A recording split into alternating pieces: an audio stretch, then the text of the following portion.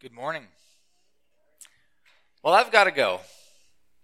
Okay, no, I'm not leaving. I'm just starting the sermon. How often do you hear those words, though? Gotta go. You know, we hear them when we're running errands around town, when we're picking up the kids from school, or when we're finishing some kind of coffee meeting. It happens a lot, and we don't always think much of those words because we hear them so much. They're part of our culture. Always in a hurry to get somewhere or to someone more interesting. But I think those words, what they ultimately mean, they can actually stifle true community growth. Recently, I was reading an article, and the article was talking about how easy it is in our world to always just say, gotta go. And how in many ways, those two words characterize our world. And the article points at, like everything, there's an app for that, right? There's actually this app that allows you to input the time that you want to receive a text with an excuse to leave.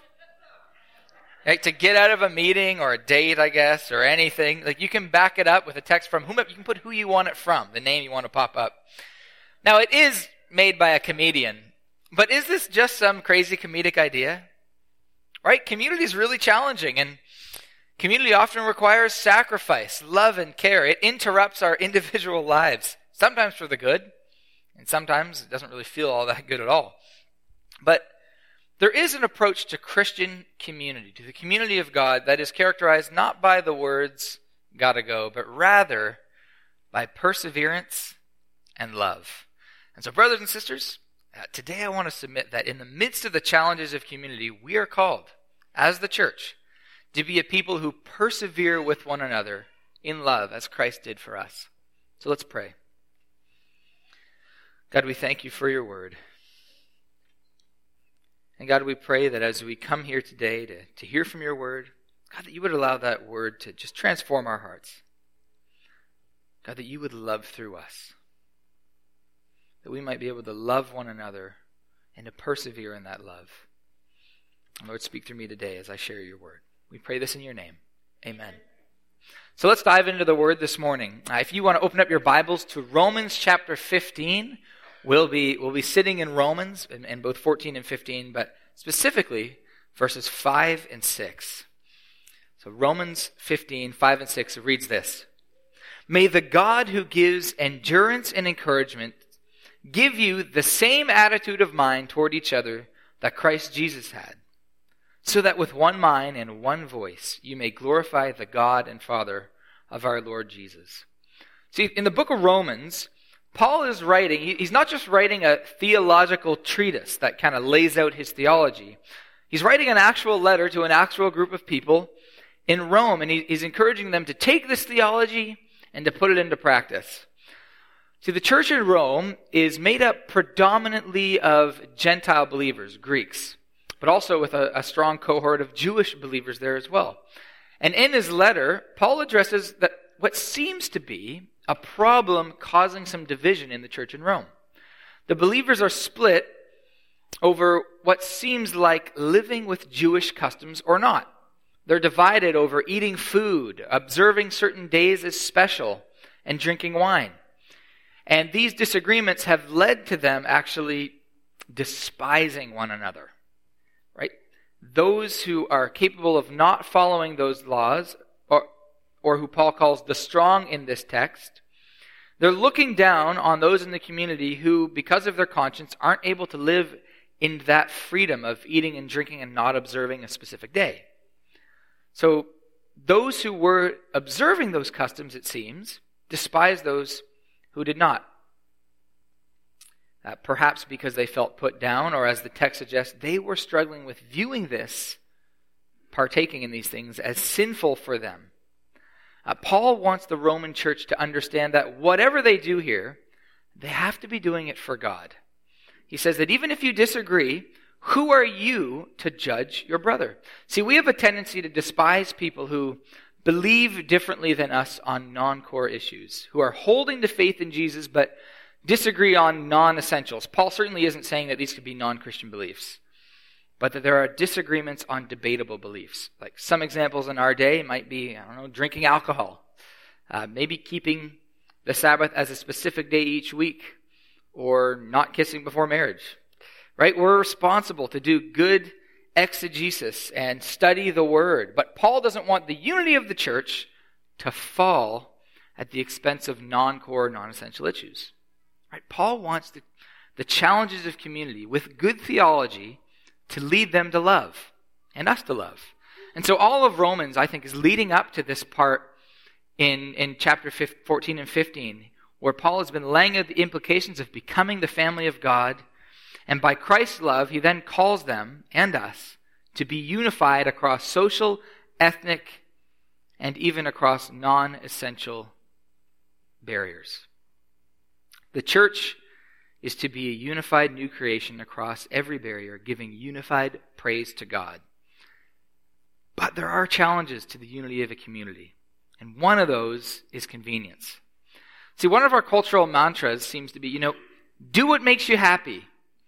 And inconvenient things don't really make us happy, right? If things get tough in a relationship or community, hey, just cruise on out of there. But God actually calls us something quite different. He calls us to love one another and to bear with one another. In our text today in Romans, Paul asks the strong to bear the weaknesses of the quote-unquote weak. And one New Testament scholar says, Paul is not urging the strong simply to, bear with or to tolerate or put up with the weak and their scruples. He says in Galatians 6:2, Paul uses the same word when he says to bear one another's burdens and so fulfill the law of Christ, like love one another. So in that light, what Paul is exhorting the strong to do is to willingly and lovingly assume for themselves the burden that these weak believers are carrying. And that doesn't mean that they begin to follow these customs or laws, but as scholar Douglas Moo says, they are sympathetically to enter into their attitudes, to refrain from criticizing and judging them, and to do what love would require toward them. Love demands that the strong go beyond the distance implied in mere toleration. They are to treat the quote-unquote weak as brothers and sisters. Now, some of you hear that word weak, and you think that might seem unfair. But Paul is really referring to the fact that, being no longer under the law but under God's grace, we're not saved by following the law. And so there's certain exterior practices of the law that are no longer necessary to be considered part of the community of God, like food laws, Sabbath laws, and circumcision. Now, some do feel the need to follow these customs because they think it would be sinful for them not to do so. And that's true for us even in our day. Now, for some of us, from a young age, we were taught that something was really important for us to be considered or to have a characteristic of a Christian. And we've kind of used those things to draw a line between us and the culture around us. For example, not drinking alcohol at all. I grew up with that mentality until I was probably in my early 20s. I began to realize that Scripture did not forbid it, but rather drunkenness. And so I had actually been looking down on some of my friends and people who loved God but didn't mind drinking alcohol. It made me very uncomfortable when I was around them. And as I got older, I began to realize that just wasn't an acceptable attitude to have toward people, and that I had to change how I was looking at a brother or sister in Christ. And Peter had to do the same thing in Acts 10, and his change of viewpoint led him to leading Gentiles to Jesus. Yet for some of us, that remains something that between us and God, they would consider it sin. And Paul encourages those of us who have those kind of viewpoints not to worry about what our brother or sister says, but to do what we think is right before God, because it's to Him we're ultimately responsible. But on the matter of convenience here, Paul's actually making a really, really strong point.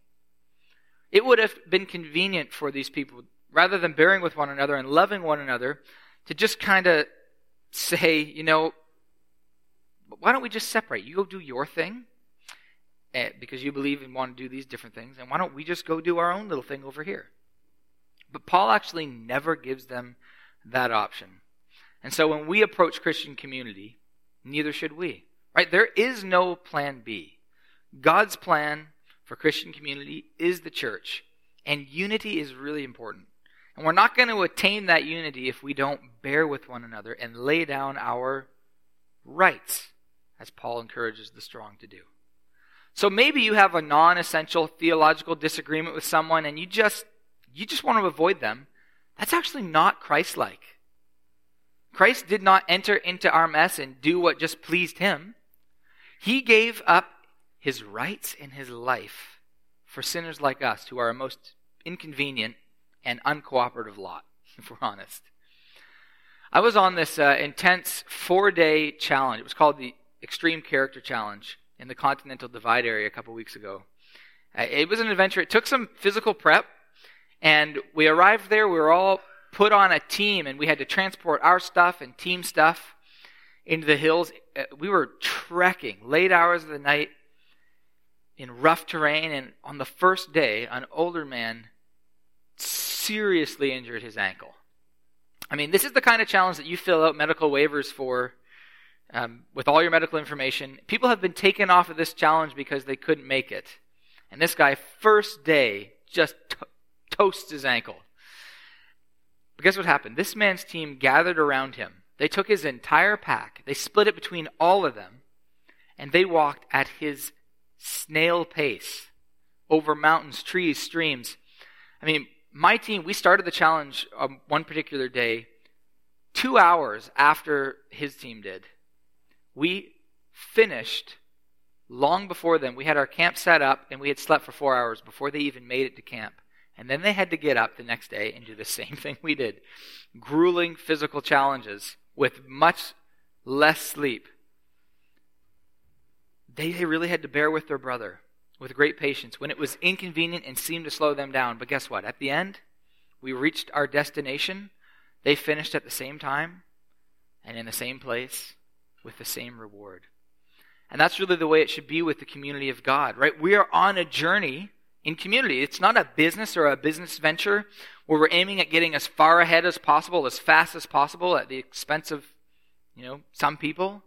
This is a group that is on a mission, but like the U.S. Army Rangers say, we are going to strive to leave no one behind. Those men were a great example of love without complaining, carrying the burden of one another when it was inconvenient. But sometimes we enter community, and not everyone has that attitude, right? Sometimes we enter community and there is conflict.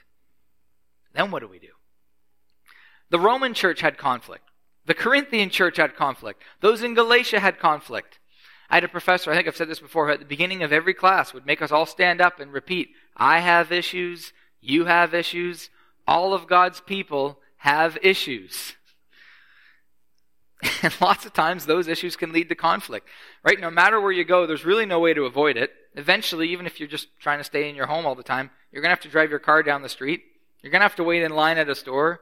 And if you don't have the gospel, you will be angry at things that don't go your way. So conflict's going to happen in any community, and that includes the community of God. But with the gospel, this challenge can lead us to Christ-likeness. See, conflict kind of exposes our character and what we trust in. But I think that this challenge, the challenge of conflict, it can actually be redemptive if the gospel is at the center of it. Take, for example, say there's two people arguing over something rude that one guy said to another guy. Maybe someone was tired and angry and they were asked to do too much, and you make a snide comment about how this person doesn't do enough, and boom, conflict. But take the gospel and apply it to that, right? In light of the gospel, there's going to be a conversation about that. That if the gospel is immediately applied, there's going to be humility. A humility to, admit wrongdoing, that what they said wasn't right. And in a humility to forgive rather than to spread gossip and division. One proverb says this, a person's wisdom yields patience. It is to one's glory to overlook an offense. I really like that word, overlook. It actually means to cover, right? To cover an offense. You're not overlooking it like ignoring it, but like Jesus does on the cross, when he dies for our sins and forgives us our debts or sins, we're also to forgive the sins of others by covering them with forgiveness. And so in that way, conflict in community, even disagreements over convictions, discussing them in light of God's grace given to each of us in the gospel can cause each of us to become more Christ-like. Or as one proverb puts it, it can sharpen us. One proverb says, as iron sharpens iron, so one person sharpens another. That kind of sharpening can happen in conflict. And when it happens in community, it's often uncomfortable. It happens when we step out of our comfortable bubble and into genuine community, which brings us to another challenge to a community. The challenge of comfort.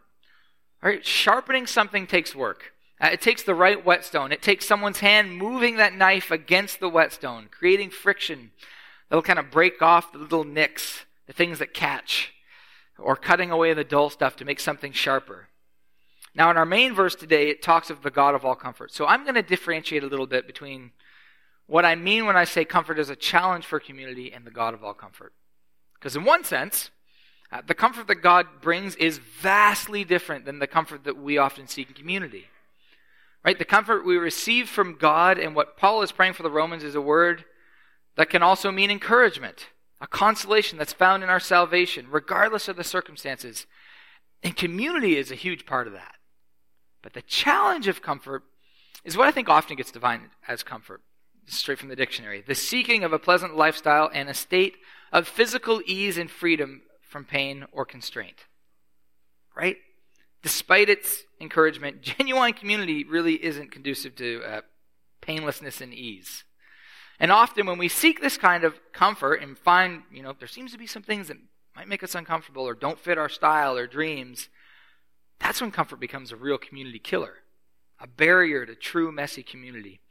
Dietrich Bonhoeffer, a theologian from Germany who was executed by Hitler in World War II, he says this: "Innumerable times a whole Christian community has broken down because it had sprung from a wish dream. The serious Christian set down for the first time in a Christian community is likely to bring with him a very definite idea of what Christ's life together should be and try to realize it," right? That's to say, make him or herself comfortable, fulfill their own desires within the Christian community. This is what Bonhoeffer says of that. "By sheer grace, God will not permit us to live even for a brief period in a dream world. Every human wish dream that is injected into the Christian community is a hindrance to genuine community and must be banished if genuine community is to survive. He or she who loves his dream of a community more than the Christian community itself becomes a destroyer of the latter." He says, "The man who fashions a visionary ideal of community demands that it be realized by God, by others, and by himself. He enters the community of Christians with his demands and sets up his own law and judges the brethren and God himself accordingly." So he says, when things do not go this person's way, he calls the efforts a failure.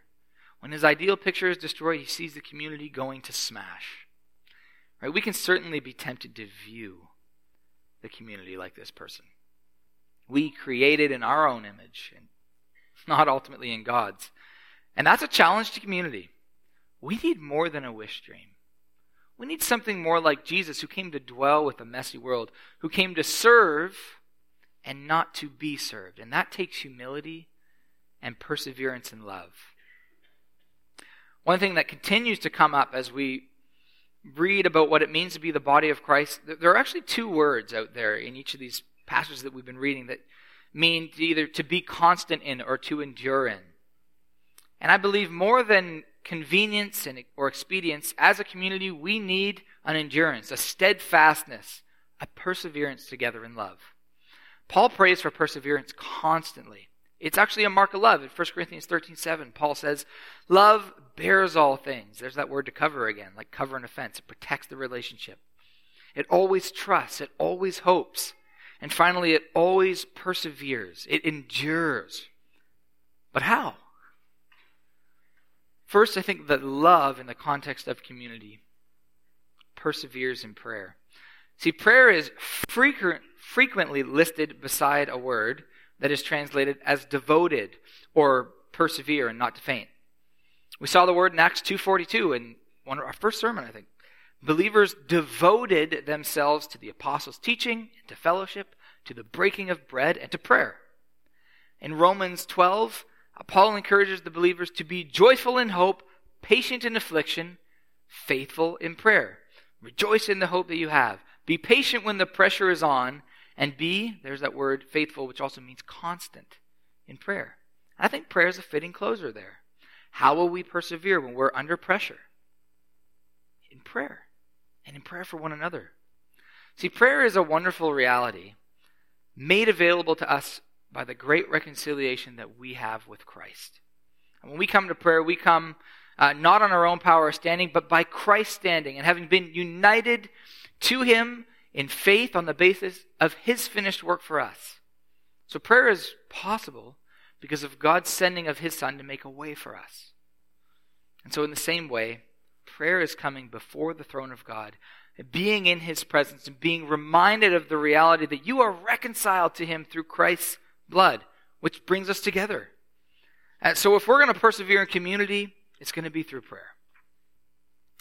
Paul, when he speaks of putting on the armor of God, he tells us that prayer is for us when we are on mission together. He says it's a wartime device, as Pastor John Piper puts it, not a domestic intercom to make us comfortable, but something we use when we are on mission with one another. Paul writes in Ephesians, "And pray in the Spirit on all occasions, with all kinds of prayers and requests. With this in mind, be alert and always keep on praying for all the Lord's people." The word translated there, always keep, that's the same word used for devoted or persevere in Acts 2:42. So let us pray for one another, each of us for all of us, and yes, especially for those that we don't always see eye to eye with and we're tempted to kind of back away from. Let's pray that we might gladly bear and be patient with one another. Right? We need patience. See, when we enter into community, when we settle in, when we endure, we have to bear one another's burdens. Paul prays this for the Colossians in chapter 1. He prays that you may live a life worthy of the Lord and please him in every way, bearing fruit in every good work. How? Growing in the knowledge of God, being strengthened with all power according to his glorious might, so that you may have great endurance and patience. There they are, endurance and patience going hand in hand. They're important for us to be able to bear fruit in every good work. We need that because we really do need one another. Tim Keller writes, "We will not know God, change deeply, nor win the world apart from community." Right? There's no plan B, as I've said before. So what approach to community is really going to help us with patience? Bonhoeffer writes this, "Because God has already laid the only foundation of our fellowship, because God has bound us together in one body with other Christians in Christ Jesus, long before we entered into common life with them, we enter into that common life not as demanders, but as thankful recipients." Right? We come thankful for who God has brought to us, not as demanders.